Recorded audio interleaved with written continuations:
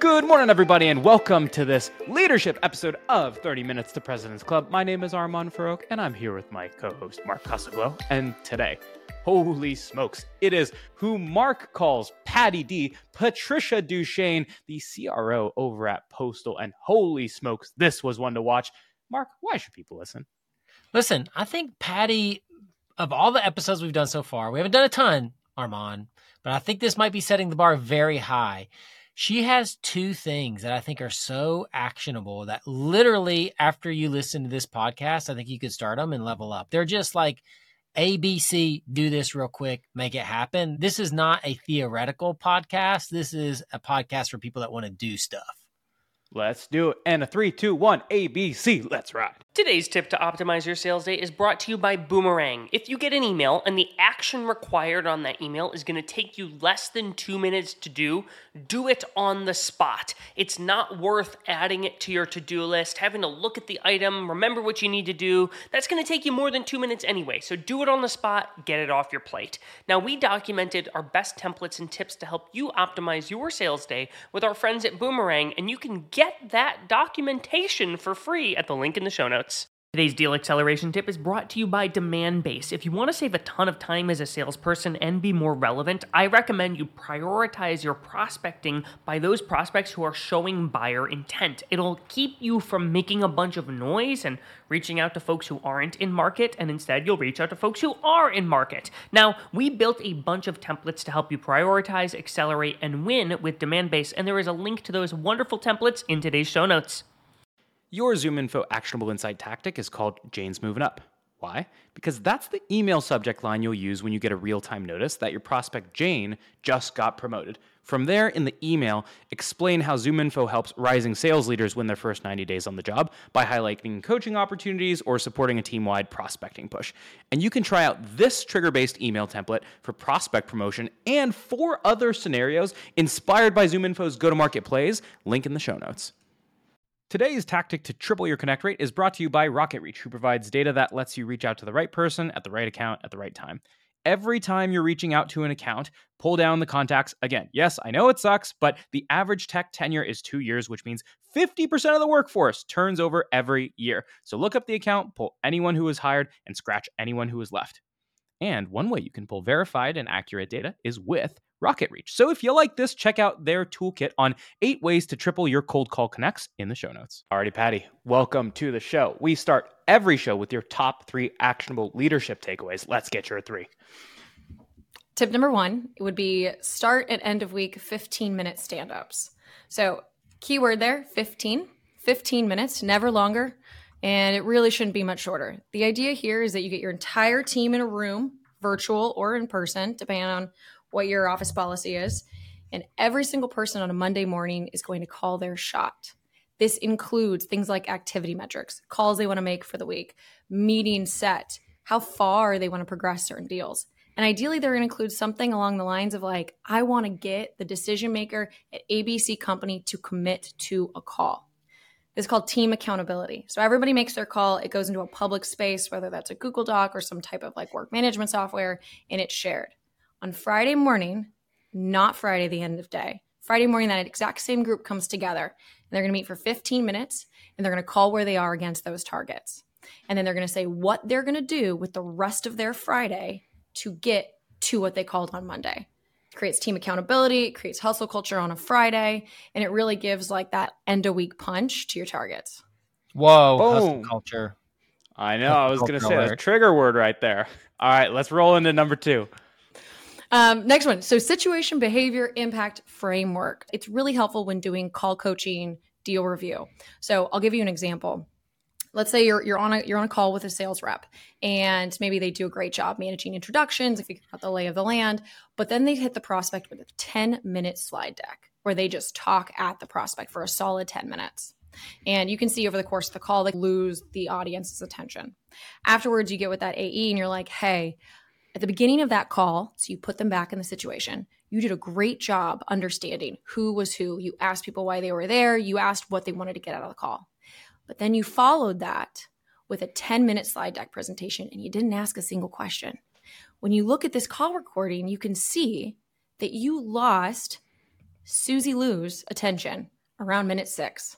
And we know, based off the questions you asked in the beginning, that she was the decision maker. That meant for the rest of the call, she was on her computer and she wasn't paying attention. What can we do differently next time? So you put them in the situation, you describe the behavior that you saw them exhibit, and then you explain the impact. This removes a lot of the emotion that sometimes comes with feedback, and it allows them to see why you're giving them the feedback that you are. Boom.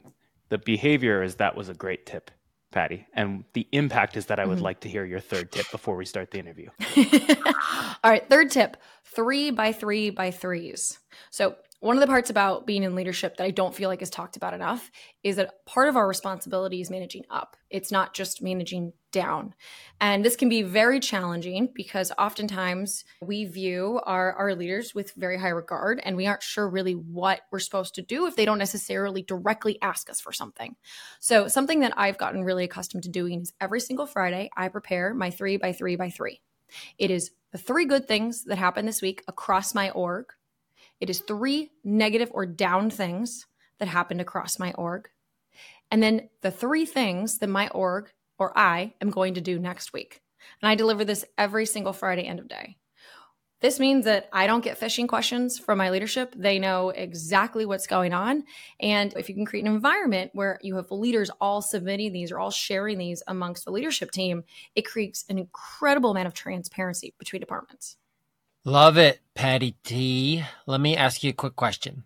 I want to go back to your second one, the situation behavior impact model. I think it's super interesting. And I think that feedback is probably the most important thing that we do as leaders. Like, how else do people improve? How else do they know what's going on? When you're giving feedback, I think it's always a mystery of how does feedback get logged, tracked, and executed on over time. So giving somebody feedback in the moment is semi-useful. How do you extend it past that one conversation so that a rep actually does it? Mm-hmm. Well, the hard part about feedback in general is that it is often in the moment, and we also don't make a ton of time for it. Unless you're on the call or you've made time to actually review a call with a rep, which for many sales leaders today, that's they're really lucky if they have time to do that. It's hard. And so one of the things that I think is important to do is to really manage what you're working on with each individual rep. So core competencies should be reviewed on kind of like a monthly, depending on how big it is, could be quarterly basis, and really try outside of little tweaks to limit your feedback to one core area on a timeline. So let's keep month for the sake of this conversation. So let's say you're working with Susan, she's a sales rep, and in my example, she really struggles with how to kick off her demo. She feels like she's got to talk at.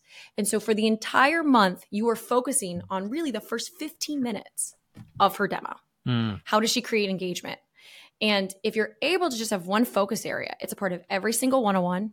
And your one-on-ones need to be not just auditory. Obviously, they should be logged and tracked and written somewhere, however your company wants to do it, but it should be public space. And it should be in every single deal review. It could be brought up in your stand-ups that we talked about at the beginning of the call.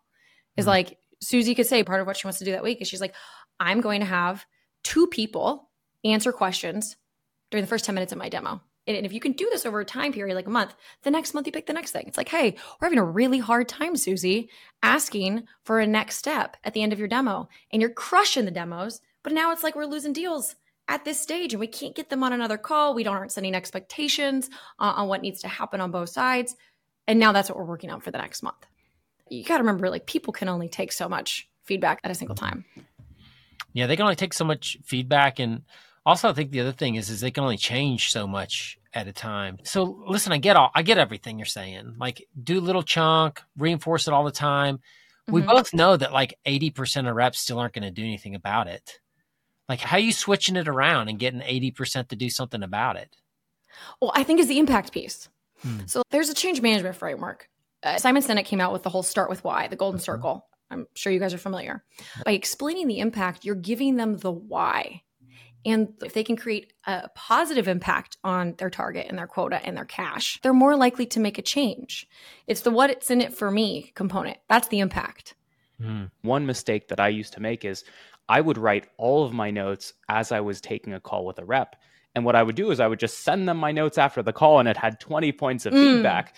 And what I learned is I actually needed to take all of that, still take all of my notes, and then delete every bullet except for 2 that were time-stamped to the specific moments, because if I gave them 20, they would take nothing. How do you dose this in a way? Just ignore things that are going wrong in the calls, but you also don't overwhelm them. Every leader takes notes like that on a call. I have a framework. I have pluses and minuses, and it's just like rapid fire, plus, minus, plus, plus, plus, minus. And so I have the good and the bad, and I carve out 15 minutes after that call to organize it. Not just pluses and minuses, but themes. And it's only the theme that makes the biggest impact is what I'm going to deliver. Outside of a couple positives, like, hey, you crushed that closing. But when it comes to actually behavioral change, I'm going to focus on the theme that I think is going to get them the furthest along. How do you get leaders to separate preference from best practice? How are you getting those like best practice things of this is how we're going to do it because we know it's more effective versus I know that you like to give the agenda with bullet points, but I really like it when it's like numbered instead. I'm going to sound really repetitive. It's the impact. Do bullet points versus numbers really matter? But like the impact is really all that matters. And I do think there's obviously some managers that are like still stuck in the way that was taught, 30, 40 years ago. Sales reps move and change when they can see that it's going to positively impact them. If there's nothing in it for them by changing, bullet points in your example, they're not very likely to do it. But when you can prove to them and show them that maybe a different closing process is more effective, they're going to do it. And you really just need one example. You need to work one time and for them to see it. And I'm sure there's someone on the team, more likely than not, that's already doing it. Take that person and put them on a pedestal. And show them like, hey, this is a killer demo. Make it a team lunch and learn. Like, here are the points where they were exceptional. They did what we believe is best practice, which is most likely to get you to the next step in the deal. And highlight that person. Everybody wants to be put on a pedestal in sales. So oftentimes I find that when managers, leaders, what have you, are deconstructing calls, it's just a complete stream of consciousness throughout a 30-minute call that they're watching. It sounds like you're pretty particular around your pluses, your minuses, how you're sectioning the call, and how you're synthesizing what's there. You mentioned a framework you have. Would you be comfortable walking through how you deconstruct a call? So the way I take notes, and then I'll go through what I do with them. So it's pluses and minuses, and I take them as the call transpires. Old school, before there were things like the gongs and the kayas of the world, I wrote them down or typed them out, and I tried to timestamp every couple of bullets so I knew roughly where I was at in the call. I then take them, and the first thing I do is I break it out by basically intro, presentation, if there is one. I call it more discovery. So you got intro, discovery, demo, and then you have closing. And so I'm going to organize then my feedback, pluses and minuses, in those areas. And I'm going to try to find common threads. So if there are themes, for example, talking at, or the avoidance of questions, that could cross all of these. But I could also just see that, I have a ton of pluses in my intro and discovery, and then my demo is just negatives. That is how I look at it, is basically the course of a call like that. I'm going to break it by its sections, and then I'm going to look for cross-section themes, if that makes sense. And then I'm going to do the importance analysis, which is actually the most important and what's going to make the biggest impact. Is it a theme across all of them, or is it like, we don't know how to demo in a way that's engaging or adaptive to our prospect? Super interesting. I love how you're breaking the call into the sum of its parts. So you have your intro, your discovery, your demo, your closing, but then you're not just like checklisting every single one of those. Again, you're trying to see what are the common trends across this entire call. And so I'm curious, let's say you see some things that the team is struggling with in broad base, or one rep is really nailing in a certain theme. You mentioned putting that rep on a pedestal and having them train the entire team on a demo tape review. I'm curious, how do you address some of the common themes that you're seeing across your reps in a team training environment? So I do think the process of having a seller train the team is always best, because it's kind of like, don't take it from me because you probably don't believe I've ever sold something. Take it from a rep. But I love having reps do trainings for a few reasons. One, obviously they listen more, but two, I think for that individual contributor, it's incredibly empowering. It's not every day that you get to lead your team in an exercise. I take presentations very seriously. I think presenting or learning how to present, even if in a small room, is a very powerful skill set. But here's the tricky part is it can't just be a deck.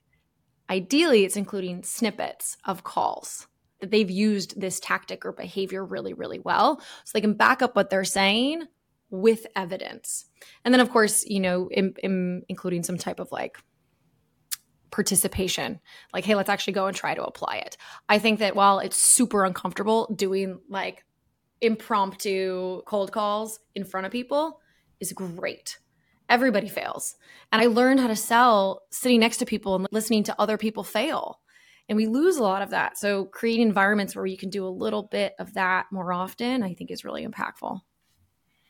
How do you think about sample size, Patty? Because a manager can go in and coach a call or two, but like a rep has 20 calls a week, 100 calls a month, and you're looking at 4. No manager has the time, I don't think, to go in and listen to 20 calls a week with a rep. Like, how are you solving for, are we really nailing what's important for this rep or not? You're never going to get to perfection. I think we have to get super comfortable with that in general. My cadence, 2 calls, 2 weeks. Because there's some weeks I can bang out 2 calls for a rep in 1 week. And there's other weeks where it's like, it's just not going to happen this week. So 2 calls, 2 weeks. And depending on your sales process, if AEs are doing, they're doing cold calls and they're doing discovery and they're doing demos, you want to cover all parts of the sales process. So at least one of each. But you're never going to know. You have to have faith, though, that, if they don't know which call you're picking, you're going to get a fair sample size over time. The other alternative, and it depends on your relationship with your team, is like, you can ask them, I need you to send me a call you're proud of this week and a call you're not proud of. Depends on, the environment that you've created, but that's another way you can do it. It's tough right now. I'm not talking to a single revenue leader I know of that says every deal isn't hairy. We don't have the coverage that we want. Everybody's just really working hard right now. What are a couple of things in calls that you're seeing or hearing about that are just like things that leaders really need to pay attention to right now to make a difference? You need to be dead set that your buyer understands the approval process internally and has done it recently. Let's say past 6 months. Anyone who's bought something past 6 months ago does not know what it's going to take to buy something now in every single company, no matter the size. So you have to be super confident that your champion, your catalyst, whatever terminology you decide to use, has bought something and understands what it's going to take to get something across the line. And if they don't, you need to start asking more questions. How do you figure out if your reps are asking those questions when you're probably overseeing, at times, hundreds of opportunities? If you're fortunate enough to have the likes of the Gongs or the Kayas of the world leveraging keywords and looking for how many times, they ask about the CFO. The CFO is involved in so many deals now. I'm sure, Mark, you're probably seeing this as well. When was the last time the CFO necessarily cared about, certain technology purchases? But now it's like any dollar out, it matters. Yeah. So you can use technology like that. It's definitely challenging at scale for sure. Patty, I'm seeing like you sitting down. It's 3:30 on Friday afternoon. It's awesome in SLO. The waves are calling. The wineries. Wineries want me to be there. Yes. Oh, yeah. You're about to sit down. I know your CEO, Eric. He's probably literally got some kind of automation thing that says if Patty doesn't send this to me by 5 p.m. on Fridays, all over you, right? So you sit down. How do you avoid recency bias and just put the stuff that's happened today or the day before? Like, how are you actually getting a comprehensive, these are the 3x3x3 things without just doing it in your mind right then and there in the moment? So the first thing I do is I actually pull up my calendar because I want to remember every meeting that I had over the course of the week. Sometimes that'll jog my memory and be like, oh yeah, we did meet with them on Tuesday. That's relevant. Because it absolutely can. It can be like, okay, well, these are the 3 deals I was on this morning. So that's what I'm going to talk to you about. Yeah. So I pull my calendar and they also use our OKRs. So we're trying to be really, really thoughtful about our OKRs as a company, as an org, department level. And so I'll use both the calendar and the OKRs to decide what it is that I'm putting here. Because what Eric cares about is what we're doing to get to our OKRs. And so the things that I put here need to show that we are working towards those targets and those metrics. Are you like logging stuff throughout the week? Is it like a running email that you keep open in a draft thing? Or are you literally just kind of going through the calendar and like summarizing it on Friday? It's not super sophisticated, but I do use private Slack messages, and Mm. I'll just like send myself notes throughout the week, and then I'll look at that with the calendar and the OKRs, and it's like, okay, well, this is what I've got. But I'm a big fan of Slack private messages. I have no idea if that's what it was intended for, but it keeps me totally sane. And it's like my running list of, oh, I should make sure that they know about this. My big thing with Eric is like, when he's asking me a question, it should be thoughtful and it should be forward thinking. And it should never be like, did you do this? Or why didn't this happen? He should already know if it did or didn't happen. I used to do something similar when I was running the Pave sales org with my CEO. And one thing that I struggled with is the altitude of the updates. In other words, should I be sharing macro insights or more micro insights? So a macro insight would be, hey, it looks like we're starting to lose deals for these types of reasons. We're seeing this in our win rates. Or overall pipe gen is pacing behind where we would expect it to be, right? Typically like referencing larger sets of data versus, hey, we have these 2 key deals in the crosshair, and I really need to get involved in these 2. Are you doing both? Are you saving the more macro insights for a monthly or a less frequent update? How do you think about the different levels of an update that you're sending upward? So in the example of those 2 key deals, if those are 50%, I'm going to include it. But if they're 2 exciting logos, but not that big when it comes to ARR, I wouldn't include it. When it comes to the macro stuff, I never write a macro without backing it with data or examples. Hey, we're starting to lose deals because X competitor has ABC functionality and we don't. I know for a fact that is going to be copy and pasted and sent to product. So if I don't include examples, I'm just going to get a grumpy Slack from product. Examples give them an opportunity to go in and dig for more information. How do you do this with sales managers that report into you? Are you having them do a similar type of update? What is the level of information, or what do you expect from the people that are reporting into you?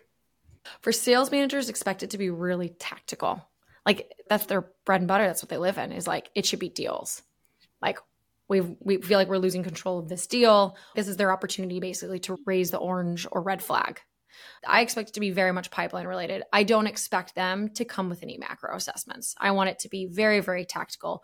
Where do you need assistance? Who on your team deserves a public shout out because they're just like crushing lead gen, or they're crushing their close won ratios, whatever it may be.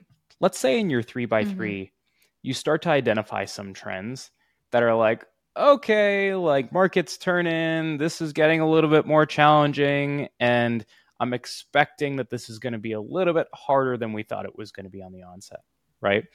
I'm curious, when you start to identify some downward trends, right?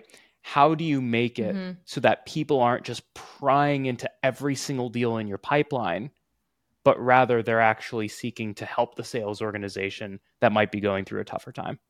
When you start to see trends, and we'll use the product example, where you're starting to lose deals because of XYZ feature, function, whatever that doesn't exist, taking that to your head of product and saying, we have a problem.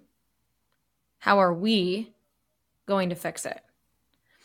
And giving them the opportunity to say, like, hey, this is a positioning thing.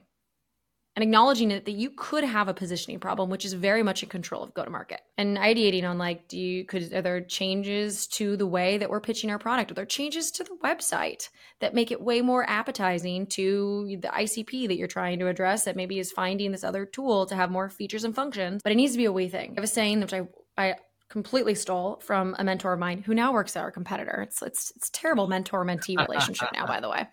But it's assume positive intent. And so I made it very clear to our head of product, his name is Jeff. We have a good relationship. And I'm always like, assume positive intent anytime I come with you. And anytime I come bring something to you, assume positive intent. I fully will never point my finger at you, but I do expect you to be my teammate and help me solve. Some of the most dangerous moments that I had when I was a VP of sales was when these conversations hit the boardroom before they hit the one-on-one. So for example, I would send an update to my CEO and all the alarms would be ringing. And it was like, as a 7-person executive team, we're going to talk about why we're losing deals in market, and we're going to figure out if it's a product thing or a sales execution thing or a marketing thing in a 7-person cage match, and everyone is ready to kill each other. And so I'm curious, when you have one of these situations, how can I manage these types of news better? And what is the right way to manage this with your fellow executives without all of a sudden ringing the alarms and then every single executive is down each other's throats? So use your EQ. And if you feel that something you're going to put, for example, in your 3x3 is going to cause your CEO to have an emergency meeting Monday morning to bring all the troops together to be like, how are we going to solve this? And it's going to put the spotlight on marketing or on product or another one of your peers. You're not going to put that in your 3x3. You're instead going to have a one-on-one with that department head. You're going to say, hey, I have a fiduciary obligation to bring this to my CEO. We got to tell him because we have a problem. You and I should come with a proposal on how we're going to fix it before we do that. You got to have some EQ. And the ones who don't are really the ones who fizzle out the fastest because you just end up burning a ton of bridges. So I think EQ, Patty, is one of those things that you hear conceptually. You don't really understand it until you kind of have experienced it. You have that first time where you're like, oh, I didn't do this when I thought I was, and I actually got a way better reaction or response or result or whatever. If you're talking to a young leader that's listening to this podcast and you're like, hey, here's a quick way to understand EQ or a quick way to grab EQ, like how are you helping young leaders with that kind of stuff? I'm going to go back to the situation, behavior, impact. Going back to impact. Put yourself in your peer's shoes or in that other person's shoes. What are they going to think? How are they going to feel when you say XYZ? And if you're going to put them in a position to be defensive, how can we augment your feedback, your advice, your statement, so that instead they would like to participate in the conversation? Because the worst thing you do is make someone on the defensive, and all they're doing is just guarding. They're guarding their decisions, they're guarding their team. And instead, it'd be far more productive if it's engaging. And so having that conversation, I think, is really important. And I think that all new leaders have an experience where somebody's done it to them. Sure. And so you can almost use that situation, behavior, impact to explain, like, look, remember when so-and-so was poking holes in your pipeline and it didn't make you feel super great? Like, let's think about what could they have said that maybe would have encouraged you to actually open up your book of business and ask for help instead of just defending the decisions that you made. I always have this visualization in my head that, like, we're all on a boat and every exec or leader has an oar. And the minute you piss someone off, they drop their oar. They can't focus on rowing because they're so focused on defending. And so, like, how do you keep everyone rowing the boat and solving problems? Well, Patty, this has been absolutely amazing. Unfortunately, it's not 40 minutes to President's Club. It's 30 minutes to President's Club. So we have to move to the final question. And the final question is, what is one thing that if every sales leader in the world stopped doing it, every revenue team out there would get a little bit better? If every single sales leader would care more about their team's ability to execute and what their team has waiting for them after work than their ego and their image, teams would be a lot better off. Boom. Check it out the door, folks. And check out the Mark and Mondo recap coming up soon, right after this one. Patty, thank you for joining the show. This was fantastic. Here's my secret to being a sales superhuman. It's auto reminders for everything. If I expect any reply from a prospect, I press Command H, and Superhuman pops it right back into my inbox if I don't get a reply in 2 days. That means if you handle an objection, if you suggest times for a meeting, or if you ask for cuts back on red lines, always create a 2-day reminder task and assume they will not reply. So if you want to follow up on time every time, you can get a free month of Superhuman by checking it out in the show notes. This actionable competitive tactic from Clue is the trap question. Steer discovery toward the winning zone. If we're competing with a podcast that has no newsletter or webinar series, we might ask a trap question like, how do you figure out if those podcast listeners are making their way to your mailing list? And when you're in a head-to-head, there's no better way to prepare for your next competitive battle than with our trap questions and battle card templates from our friends at Clue. The link's in the show notes. Gong's going to help you run the 5-minute drill at the end of all of your calls today. At the end of a call, pressure test the prospect with 3 questions. Number 1, do you want to buy? If the answer is no, why set a next step at all? Number 2, when do you want to buy? If it's tomorrow, we got to move fast. Number 3, How do you buy? Based on the first two answers, I can now adequately decide if and how I set a next step. And this was stolen from the Gong 30 MPC 90-minute masterclass, and you can steal it too in the show notes. Today's sales email tip is brought to you by Lavender. If you want to get more replies to your sales emails, try removing exclamation points and question marks from your email subject lines. They cause open rates to plummet. Instead, make the subject line feel internal. It should be short, 1 to 3 words, and it should showcase the topic of the email, but also be about them. We sat down with Lavender and built a sales email framework guide with emails for every step of your sales process, and there is a link in the show notes to get it for free. All right, Mark, what'd you think? Well, Armand, listen, I think this 3x3x3 thing that Patty talks about super interesting. I think it creates a framework that might create enough separation between you and a CEO or a CRO or a VP, whoever you're kind of doing it up to, that lets you have a little bit more freedom, but also keeps them connected enough to what you're doing that they don't feel like you're out there like kind of just freestyling everything. Yeah, one of the things that I learned is if you get to the point where your CEO doesn't know what's going on and they start to ask you questions, you've already lost the battle. Your goal is to give them more information than they need earlier than they need it, so that they almost assume that things are going well in the white space where you didn't give them an update.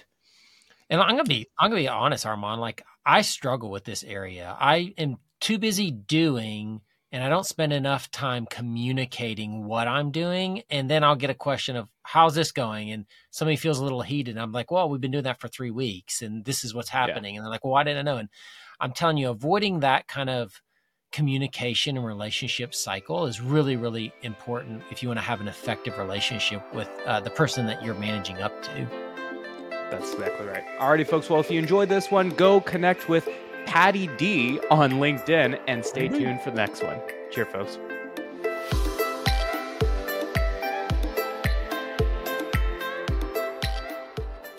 Today's deal acceleration tip is brought to you by DemandBase. If you want to save a ton of time as a salesperson and be more relevant, I recommend you prioritize your prospecting by those prospects who are showing buyer intent. It'll keep you from making a bunch of noise and reaching out to folks who aren't in market, and instead you'll reach out to folks who are in market. Now, we built a bunch of templates to help you prioritize, accelerate, and win with DemandBase, and there is a link to those wonderful templates in today's show notes.